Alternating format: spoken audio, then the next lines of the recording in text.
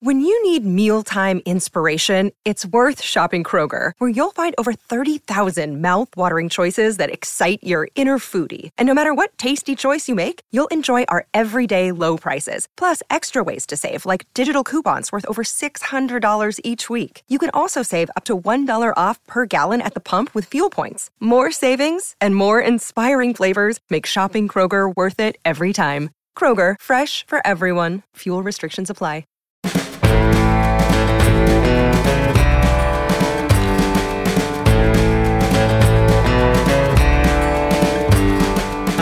Hello and welcome to Whistle Stop, a podcast of campaign curiosities. I'm John Dickerson. If there's a constant in the American campaign story, it's that the elites can't predict the future very well. News is what surprises us, which is why the political press always has news, when voters are always undoing our certainties. We've been certain that Truman was a gone goose in 1948, that a B-list movie actor with relatively simple views would never get elected, and Donald Trump, there's no way he was going to win the Republican primary in 2016. In 1824, insiders were certain that Andrew Johnson was not his name. That wasn't the candidate's name. They were certain of that. But what they were less certain about is whether Andrew Jackson was a serious contender for the presidency. He had a really thin political resume, and while he was a military hero with bullets still in his body and a roadmap of scars, the general was also a hothead.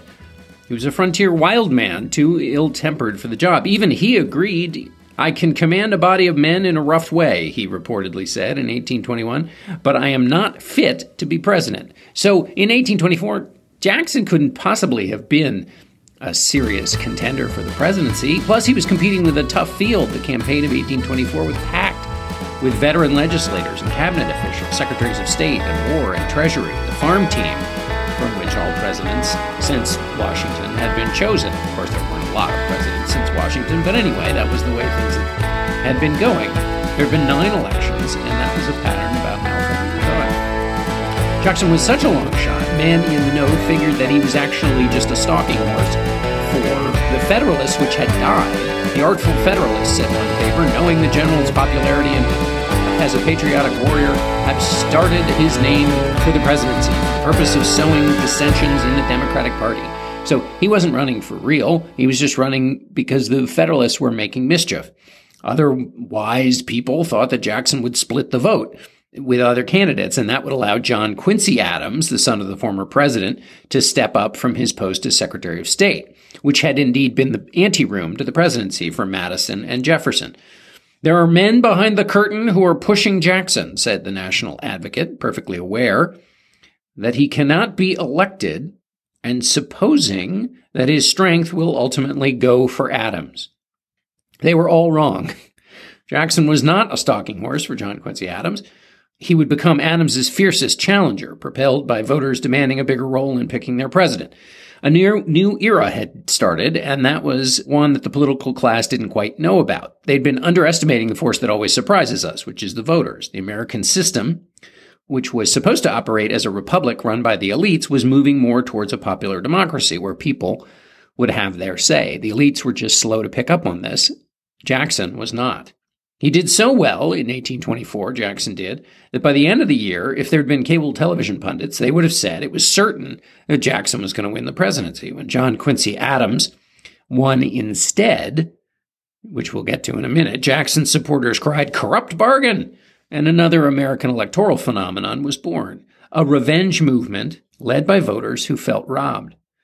The conclusion of the 1824 campaign was the spark for Jackson's 1828 campaign of vindication, which then, of course, led to 2 terms in office for him. But it wasn't the pundits were totally wrong, because it was hard to see at the beginning of Jackson's campaign that he really had the fire in the belly. He didn't start by charging up the hill. In fact, he was basically put in by local Tennessee politicians who were trying to build support for their faction of the party, and they were convinced that by nominating Jackson for the White House, his military hero credentials would draw voters to their other preferred candidates. When we talk about people being at the top of the ticket, well, they actually had tickets back then. And on the top of the ticket was an image of Jackson, and then below it was all the other candidates. And so these Tennessee Democrat Republicans were hoping that by putting the famous guy at the top, people would just go ahead and vote for the rest of the slate of candidates. Jackson's friend, Hugh Lawson White, was so skeptical of this whole process. He said that scoundrels were using Jackson's name, quote, to effect their dishonest or dishonorable purposes. They have no more notion of trying to make him president than of making me. If the hero of the Battle of New Orleans had any design of his own, it was to thwart a local rival who was running for the Senate.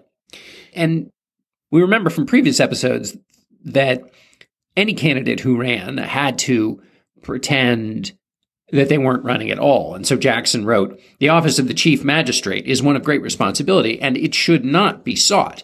My political creed prompts me to leave the affair to the free will of those who have alone the right to decide." Candidates who wanted to be president had to pretend they didn't want to be president, which is why there was so much talk of intrigue in political conversations at the time. Here's another explanation of Jackson's code about running for the presidency. "I have no doubt if I were to travel to Boston, where I've been invited, that it would ensure my election. But this I cannot do. I would feel degraded the balance of my life. If I ever fill that office, it must be the free choice of the people. I can then say I am the president of the nation, and my acts shall comport with that character." So it would be easy to mistake him as being ambivalent. Of course, it was also in keeping with the norms of the time that you had to look as though you were ambivalent and that people had to come select you. Candidates were not supposed to, quote, be out on an electioneering pilgrimage, as Jackson put it. Just to remind, the whole idea was that if you were out on an electioneering pilgrimage, it would cause you to make promises to people that you would then have to keep in office, and that would get in the way of your making decisions once in office based on your calm, cool reason. Jackson, of course, was the hero of the Battle of New Orleans. He was the first candidate or the first president to have his own nickname, Old Hickory, a name given to him by his troops because he was as tough as Old Hickory on the battlefield. He was over 6 feet tall, and his eyes were said to resemble that of a chafed lion when excited. History remembers him, of course, with that shock of gray hair. He carried 2 bullets in his body and that rattled like a bag of marbles, they said, when he walked. His body was full of lead because he had been in a few duels, and in the duels he'd gotten shot but had survived. But it also meant that he was the victim of hemorrhages often. So sometimes before he went to bed at night, he would have to bleed himself to cure himself of these hemorrhages. He did not have to battle the wimp factor, Mr. Jackson. In 1816, he fought the Seminole Indians, and the year before, he had beaten the British at the Battle of New Orleans. The Battle of New Orleans, is the stuff of myth. There were 300 British soldiers killed, and another 1,200 were wounded, and only 13 of Jackson's troops died, and only 59 were wounded. 6 years later, they were still throwing flowers at Jackson on the streets of New Orleans. Here's a letter from his wife, Rachel. "The attention and honors paid to the general far excel a recital by my pen," she wrote. "They conducted him to the Grand Theater." This is a visit they had to New Orleans. "They conducted him to the Grand Theater. The box was decorated with elegant hangings. At his appearance, the theater rang with loud acclamation. Vive Jackson! Songs of praise were sung by ladies, and in the midst of all of this business, they crowned him with a laurel." In Tennessee, where he had been nominated to be president, though again, everybody didn't think it was serious, among the people, one Tennessee newspaper noted, "His popularity is unbounded. Old and young speak of him with rapture." By the end of 1823, this is what led the state legislature to appoint him to the Senate. So if he was headed to the White House in 1824, he's going to have to stop by the Senate first. It was a good year to be a military hero because the Marquis de Lafayette returned to the United States for a 13-month tour of parties and celebrations. When his ship docked in the New York harbor, 50,000 people turned out to welcome him. Women wore gloves that were printed with Lafayette's likeness, and when he greeted one of them, he didn't kiss her gloved hand, saying that he didn't wish to kiss himself. A Connecticut newspaper wrote that Lafayette's pilgrimage kindled in Americans a delirium of feeling, a tumult of the soul from which one never wished to be awakened to the dull, sober realities of common life. The aging general marveled at all that had changed since he routed the Redcoats. The country had grown to 10 million from 2.5 million during the colonial days. 13 colonies had grown into 24 states, including Ohio, Florida, and Missouri. The Republic had survived the first test to its system. Remember the election of 1800? It had been bumpy, 36 ballots in the House, but it was a calm transfer of power, even though there had been a raging fight between the Federalists and the Democratic Republicans. The partisan rancor of the early republic had kind of faded away after the War of 1812. The Federalists had sort of totally disappeared. And America had entered the era of good feeling. James Monroe had been elected essentially unopposed. Lafayette marveled at the immense improvements since his time in America in its younger days. Westward expansion had brought about speculation, however. So all of these improvements had an economic downside. Banks had issued paper money that, as a part of that speculation, and that essentially became meaningless money. And in 1819, there was a panic that crippled the nation's economy. Another part of westward expansion that was testing the new nation was the Missouri Compromise. Northerners condemned it. They condemned Congress for allowing that. And then in the South, they recoiled at the idea that Congress would have any say or take it upon itself to have any say in the regulation of slavery anywhere. But the reason we're going into all of this about Lafayette is that he rekindled in Americans a reappreciation of the heroism of the Revolutionary Age. And he created a kind of national celebration of the attributes, one of my favorite topics, attributes of bravery and character. So you have the nation moving west, challenges to the nation, and somebody returns to kind of remind everybody of those verities of the early American Republic. And this was important because the revolutionary generation was dying off. And so it was a new crop of leaders, and people felt a disconnect between the country moving west and that original founding part of the country. So Jackson, who had been in the Revolutionary War as a young scout, played on those desires. His biographer, John Eaton, wrote a series of letters about the founding fathers called Letters of Wyoming. And there were 11 of them, and the author's name was Wyoming, though it was written by John Eaton.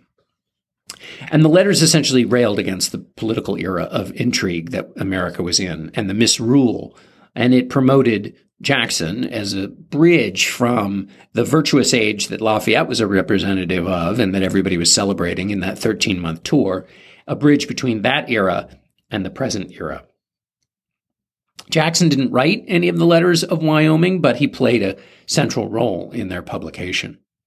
Wyoming wrote that the era of good feeling had lulled the country into a trance and that one-party control of government was a bad thing. It had bred corruption and manipulation. Now think of it. Washington had left office railing against parties. Jackson now, or John Eaton, writing as Wyoming, was saying that one-party control was a disaster because power passed so easily between members of the same clan.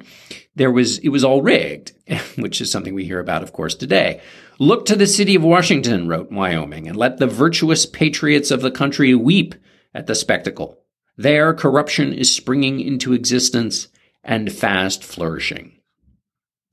In previous elections, voters could trust that the founders were there to protect their liberties against despotism. But since then, the founders had been replaced by regular old politicians, men who were skilled at managing power, keeping office through patronage and cozy arrangements. It was the time for the people now to intercede and give power to someone who was not tainted by the political process. Got that? Got that? So you have a rigged system, which is providing predictable, unsatisfactory results in the shadow of an economic disaster, in which the solution seems to be the arrival of a non-politician into the mix. Jackson's critics saw his lack of political polish as a flaw, but he was pitching it as a virtue. Only someone from outside the political world could clean out the stable. Today, obviously, this is the classic outsider's gambit, but it was a real risk at the time from what was comfortable and expected. But the appetite, again, for this outsider was not just that they were disappointed with the elites. But nobody was very fond of elites because bankers in the East Coast and the well-connected politicians and what Jackson called the moneyed aristocracy had caused the recession by supporting the Second Bank of the United States. It wasn't an abstract notion of representation that people were angry about. It was that the elites had made economic decisions that led directly to the suffering in the rest of the country as a part of the Panic of 1819. Jackson was just the right leader, wrote Eaton, because, quote, he is the last of those valiant establishers of the liberty of our republic who can succeed to the highest office known to our Constitution. Like the immortal Washington, Jackson was a revolutionary tested fellow, and he could take on, quote, the dangerous trends of the modern age and restore, quote, the cherished values of old. He was going to make America great again. Today, of course, we're familiar with candidates who present themselves as the people's champion. The founders had tried, in fact, to create a system that was resistant to these men.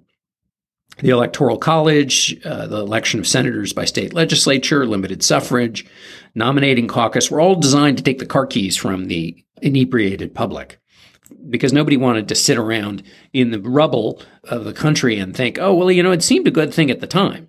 So the entire system of early American democracy was set up to warn against demagogues. This isn't just an American thing. Plato quotes Socrates as saying, tyranny is probably established out of no other regime than democracy. The danger of making one man the route to the protection of liberty, as the letters of Wyoming suggested, right? Because they suggested Jackson was the only way to get back to those eternal verities of the Revolutionary era. The danger, of course, was that invites personal hero worship. People would be tempted to hand over the country and too much power to a single person based on affection, sort of movie star good looks, on over enthusiasm about their valor in war, all of which invested in a single person more power than the original founding of the government ever wanted to allow. And then once a person was elevated to that post, they'd be driven more by human pride, particularly if that person was a military man, worried Jackson's critics at the time. Dazzled by military glory, wrote Albert Gallatin, who was a running mate of Jackson's rival, William Crawford, the people give up their rights and liberties to the shrine of that glory. Thomas Jefferson had worried about this, of course, and he specifically worried about it with respect to Jackson. Here's what he said to Daniel Webster. I feel much alarmed at the prospect of seeing General Jackson president. He is one of the most unfit men I know of for such a place. He has had very little respect for laws and constitutions and is, in fact, an able military chief. His passions are terrible. When I was president of the United States, he was a senator, and he could never speak on account of the rashness of his feelings. I have seen him attempt it repeatedly and as often choke with rage. His passions are, no doubt, cooler now. He has been much tried since I knew him, but he is a dangerous man. Jackson reveled in the criticism. In a letter of March 6, he wrote to his nephew, and he said, the abuse in the papers, quote, will increase my standing with the nation more than any other course they can pursue. They will elect me, contrary to their wishes, by their abuse. I do assure you, my young friend, that I would rather be abused by these hireling writers than receive their praise. For the praise of such men would be viewed by all honest, disinterested men as a cause to suspect my honesty and integrity. Jackson's critics had plenty of reason to think that he might overreach. As a military leader, he'd basically executed mutineers. He'd broken the treaties, the conditions of treaties with the Indians in New Orleans. He basically imposed martial law on the city, defying a writ of habeas corpus and jailing the federal district judge who issued it. While pursuing the Seminole Indians, he overstepped his authority and he executed 2 British soldiers, creating an international incident. His entire career seemed to contradict the most basic democratic processes for which this country stood, writes Jackson scholar Robert Rimini. Jackson's campaign rivals in 1824, House Speaker Henry Clay and Treasury Secretary William Crawford, were more than just critics in this campaign. They had actually pushed official inquiries into Jackson's treatment of the Spanish as governor of Florida. Clay had denounced him for 2 hours on the floor of the House, comparing him with military tyrants like Alexander, Caesar, and Napoleon. several years later as a candidate when Clay was actually competing with Jackson. He told a friend, "I cannot believe that killing 2,500 Englishmen at New Orleans qualifies for the various difficult and complicated duties of the chief magistracy."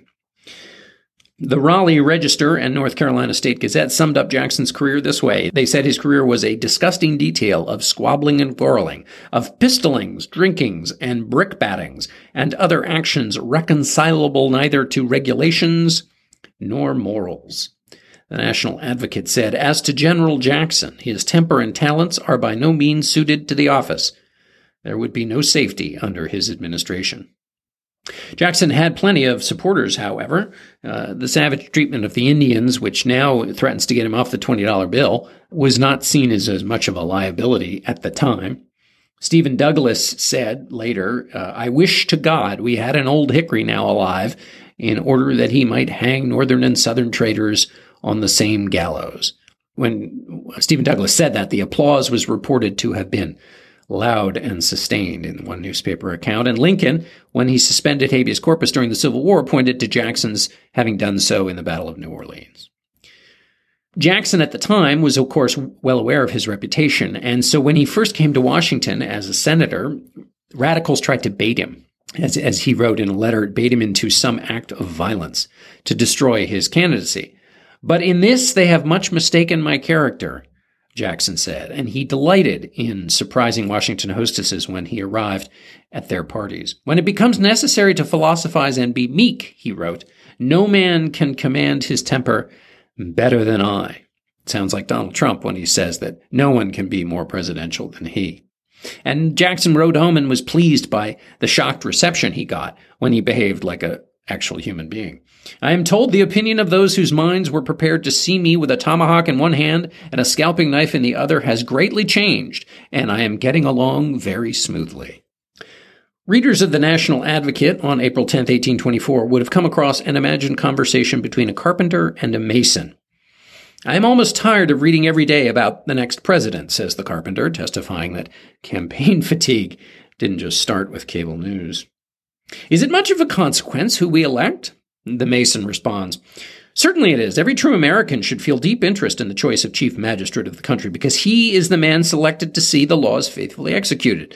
And upon a judicious choice depends our safety at home and our respect abroad." The carpenter wonders if it's possible, quote, "with all the checks imposed by our Constitution and laws, and those greater checks of public opinion, that the president can do any injury to the country." "Of course it's possible," responded the mason, who illustrated for his friend the ways a president could abuse the country. He could, quote, "elevate to power men of suspicious and doubtful character. He may fill the high places with persons more devoted to his private views than the public good. In short, the office is a dangerous one in the hands of bad men." The message of this dialogue was that if every person was not vigorous, the politicians would hoodwink them, serving themselves and their friends. The mason in this dialogue was no doubt thinking about February's attempted hoodwinking in the Democratic nominating caucus. What was that? The Democratic nominating caucus was called King Caucus. What happened in the King Caucus was elected officials of the party from across a broad geographical region who had debated each other, understood what the job required, would get together, and they would pick who the nominee of the party was going to be. That was the method the Democratic Republicans used to pick Jefferson, Madison, Monroe, the previous three presidents. But the caucus, where representatives in Washington did the picking of the party nominee, was falling out of favor because state politicians and voters didn't want to have their choice basically handed over to them by Washington politicians. They wanted a greater say in the party's nominating process. And they wanted that say either through the votes of the state legislatures or nominating conventions. And remember, again, this is a time in which people in the states were irritated by the economic decisions being made by elites in Washington. The election was particularly important because there was no opposition to the Democratic Republicans. So in the caucus, the small number of men who would pick the nominee for the Democratic Republicans would essentially be picking the president of the United States because there was no other party to challenge. "This is a great national crisis," wrote the Louisville Public Advertiser, "involving the question whether the people are sovereign in elections or whether their servants shall rule them." Their servants being the members of Congress who are making the decision. But because they were making the decision with no input of the people, or so thought the Louisville Public Advertiser, they were essentially ruling the people without giving the people any say. Jackson wrote to his friend John Coffey, "I intermix with none of those who are engaged in the intrigues of caucus or president making." He wasn't going to bother with King Caucus, but he didn't have to because all of his friends were trying to undo King Caucus too, and so was Secretary of State John Quincy Adams and House Speaker Henry Clay. They were all trying to destroy King Caucus. Why? Because William Crawford, the Treasury Secretary, had a lock.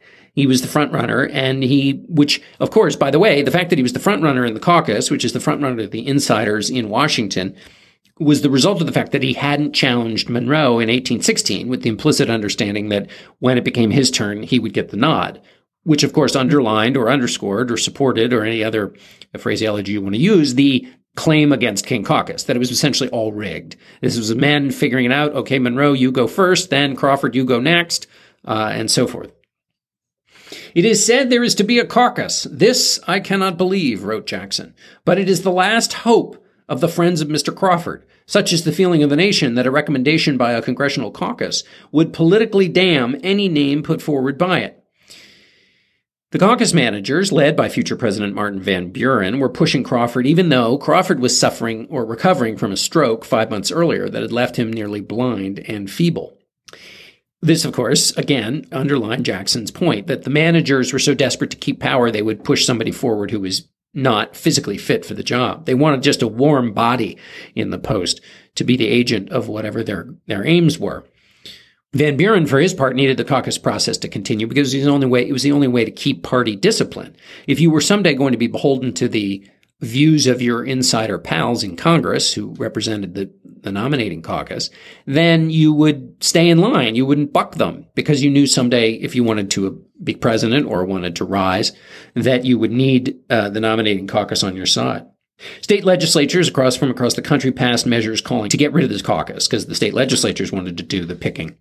Just before the vote, the Washington National Intelligencer printed a notice signed by 11 congressmen calling on their colleagues to join with them to recommend a presidential candidate to the people. However, the same issue of the paper also carried an announcement by 24 members of Congress representing 15 states opposing the choosing of a presidential candidate to the people. The caucus went ahead anyway. Only 68 members showed up. 193 were absent.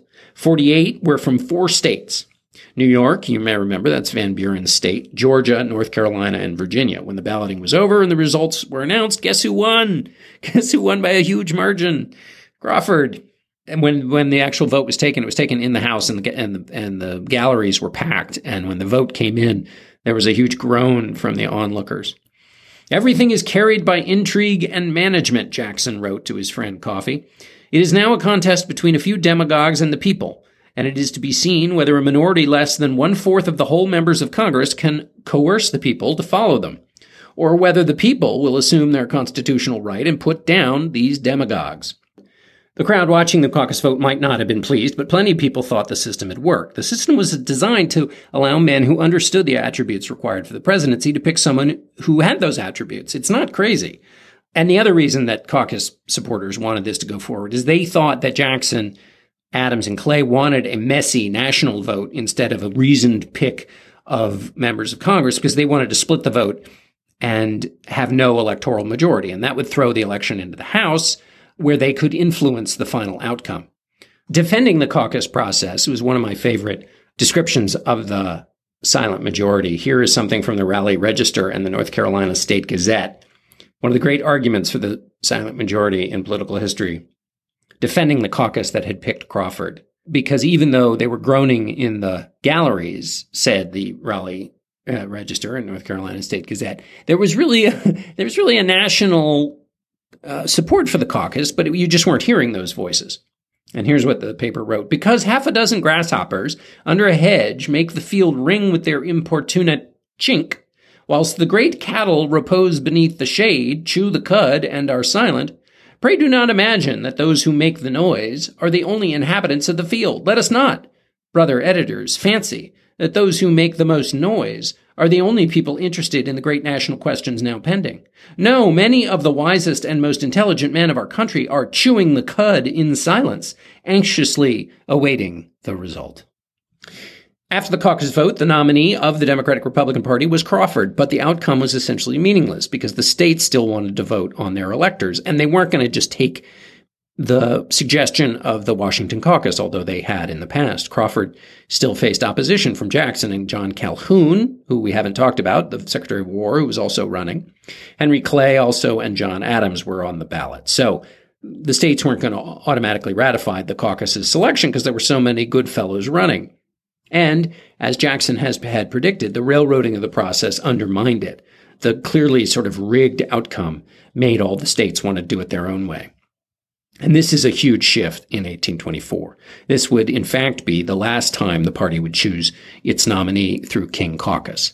King Caucus was dead, although they didn't fully know it at the time. Not long after Crawford's victory in King Caucus, Jackson notched a victory in the Pennsylvania contest. And this would be a crucial turning point in the new order of things. It would be the second big shift, the first being the corruption of King Caucus. The second now is Old Hickory's victory in Harrisburg. The reason Pennsylvania mattered for Jackson is he had to prove that he had support outside of the West and the South.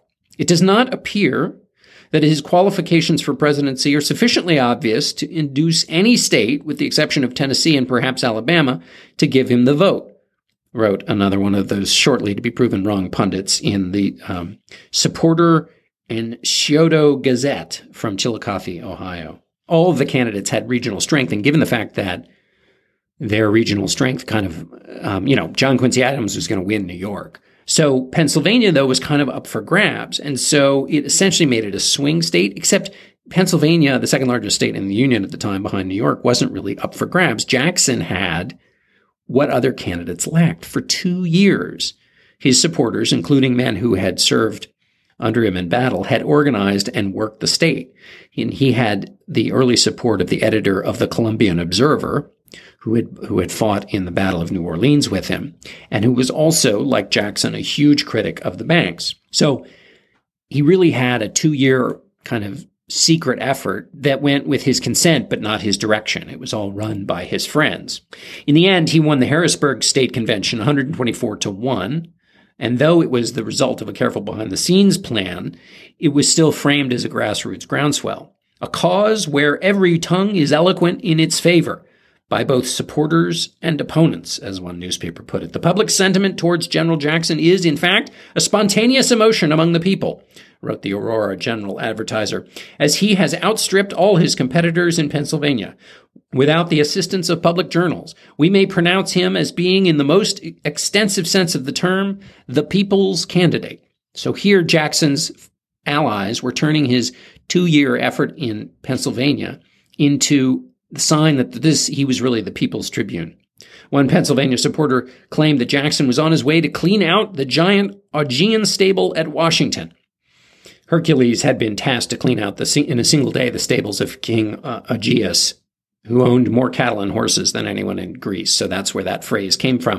And in 1828, when Jackson ran, there was a picture of a broom, and under it the slogan, "To sweep out the Augean stable." So that idea of sweeping out corruption in Washington, remember in the Wyoming letters, this idea that corruption and insider dealing as a result of the era of good feeling, when there was just one party, had to be cleaned out, and it was Jackson who would do it. Jackson's victory in Pennsylvania surprised old Secretary of War John Calhoun, who was basically knocked from the race. Calhoun's supporters complained that grog shop politicians of the villages and the rabble of Pittsburgh and Philadelphia had elected Jackson. Newspapers who were critical of Jackson were in fits. That the less thinking part of the community would be captivated by the pomp of military fame is not to be wondered at, said the Raleigh Register and North Carolina Star-Gazette, but that the state of Pennsylvania should not have made the proper distinction between the qualifications of a soldier and a statesman is extraordinary. With so many candidates running, nobody won the election of 1824, and nobody won a majority of the Electoral College. And so the 12th Amendment, ratified after the deadlock in 1800 between Thomas Jefferson and Aaron Burr, which you'll remember from our previous Whistle Stop dictated that an election with no majority of electoral votes should be decided in the House of Representatives. It was the same as in 1800, that the House would determine who the victor would be when there was no majority. So that meant it became a battle from state legislatures back to a battle about insiders. And candidates could promise now patronage. You elect me, and I'll help you out in Tennessee or Alabama or whatever district you represent in the House. So it became a lots and lots of worry about members of the House being bribed by one of these candidates. The people have two great dangers to guard against, wrote the Louisville Public Advertiser. First, the influence of King Caucus. Second, the failure of electors to choose a president and of the election thus devolving on Congress. So this is what had long worried people who thought that Adams and Clay and Jackson, in fighting the caucus, this is what they thought they were up to. They were going to throw it into the House, and then it would be just merely a vote-buying scheme. Candidates have been encouraged to run who have no hopes of success, wrote the National Advocate, merely to bring the election into the House of Representatives, and they are thus encouraged by men from whom the nation has a right to look for better things. So it goes to the House, and it's seen as being basically the end of a scheme. Jackson was the leader in the Electoral College. Out of the 131 electors required, he was short by 32.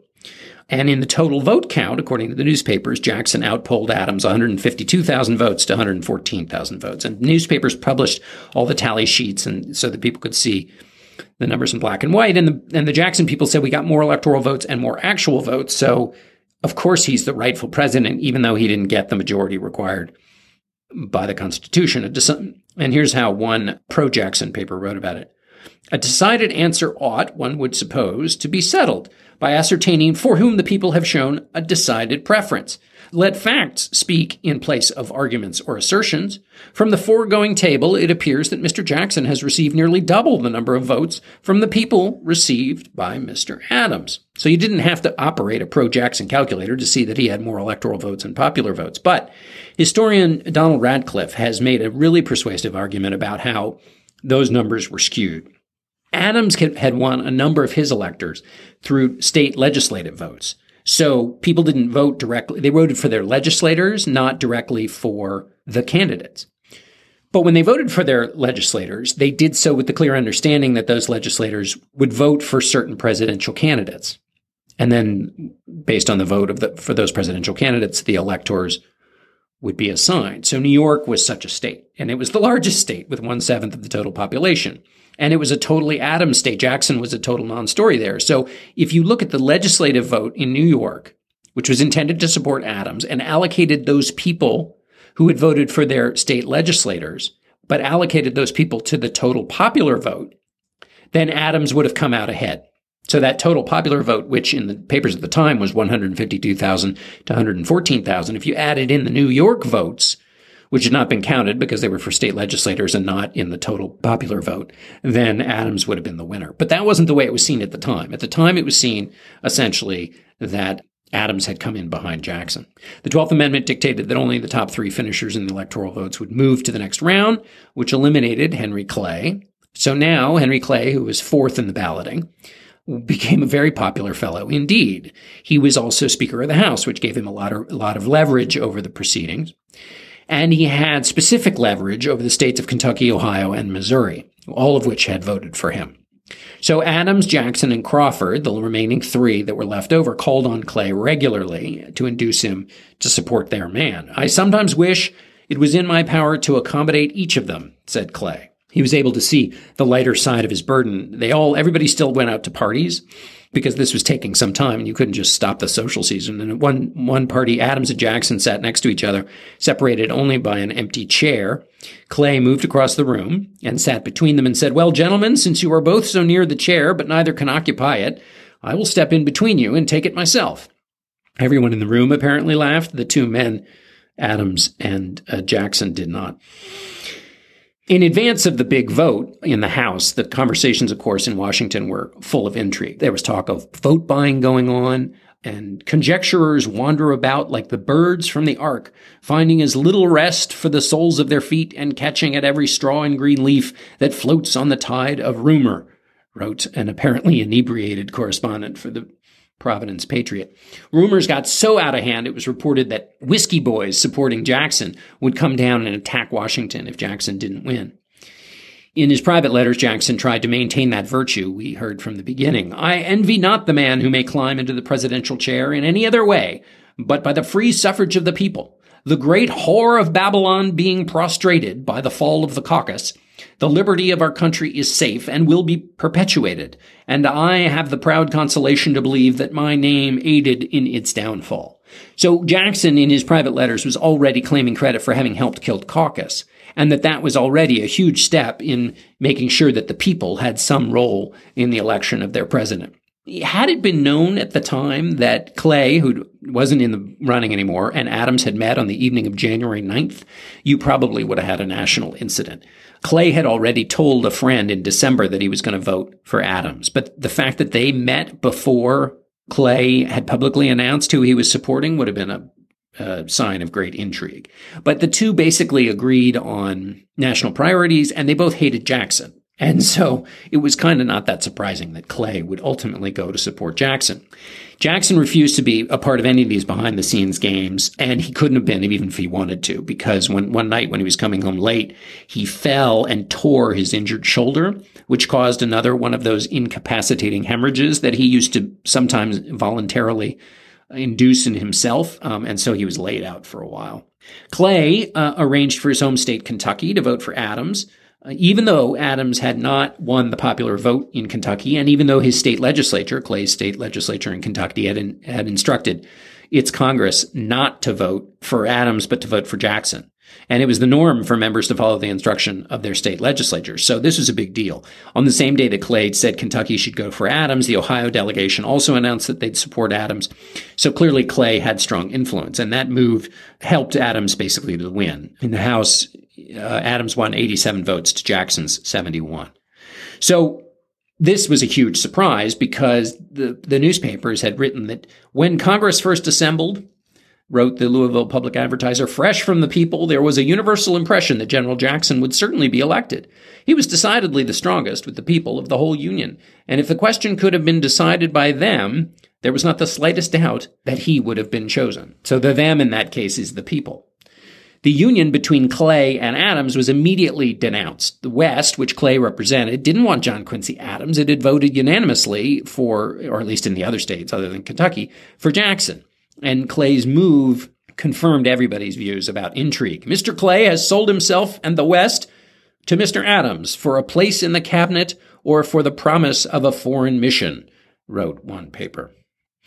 Outwardly, Jackson maintained decorum. Inwardly, he seethed. So you see, he wrote to a friend, the Judas of the West has closed the contract and will receive the 30 pieces of silver. His end will be the same. Jackson proclaimed that, quote, the rights of the people have been bartered for promises of office. One Jacksonian newspaper wrote about it this way, expired at Washington on the 9th of February of poison administered by the assassin hands of John Quincy Adams, the usurper, and Henry Clay, the virtue, liberty, and independence of the United States. Clay's defenders explained that he'd save the country from itself. Shall we prefer a man whose sphere in life has, in some respects, been foreign to the office in question, to the one who has become almost identified with and part of that sphere? Asked the Daily National Journal. If Mr. Clay has given his influence to Mr. Adams, it must be apparent to the world that he has been influenced by a deep sense of what he owes his country. Here's how Clay responded in the papers to the charges of a corrupt bargain, a bargain that he had given Adams his support in promise of some future office. I have interrogated my conscience as to what I ought to do, and that faithful guide tells me I ought to vote for Mr. Adams. I shall fulfill its injunction. Mr. Crawford's state of health and the circumstances under which he presents himself to the House appear to me to be a conclusive against him. As a friend of liberty and to the permanence of our institutions, I cannot consent in this early stage of their existence, by contributing to the election of a military chieftain, Jackson, to give the strongest guarantee that this republic will march in the fatal road which has conducted every other republic to ruin.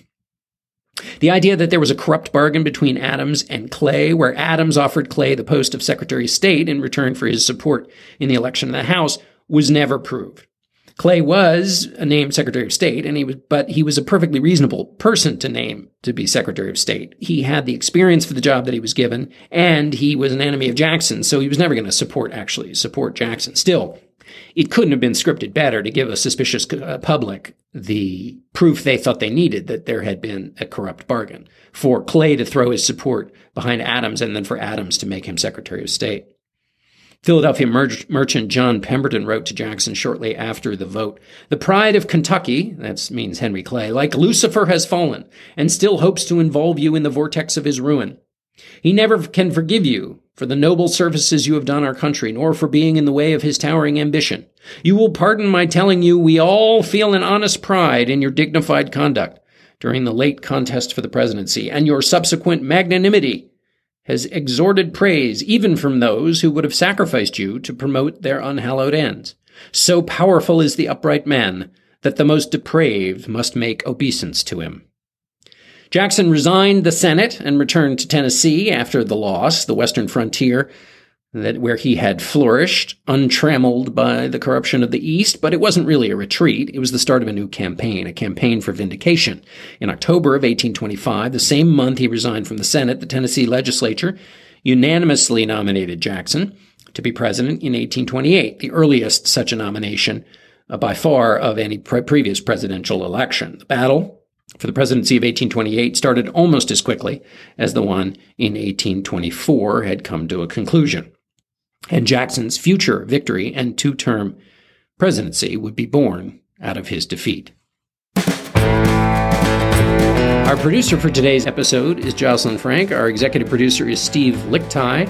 Andy Bowers is the chief content officer for Panoply. Whistle Stop is a part of the Panoply network. Check out the entire roster of podcasts at itunes.com/Panoply. Our Whistle Stop Crackerjack researcher is Brian Rosenwald, who has no bullets rattling around in his body. For Whistle Stop, I'm John Dickerson of Face the Nation.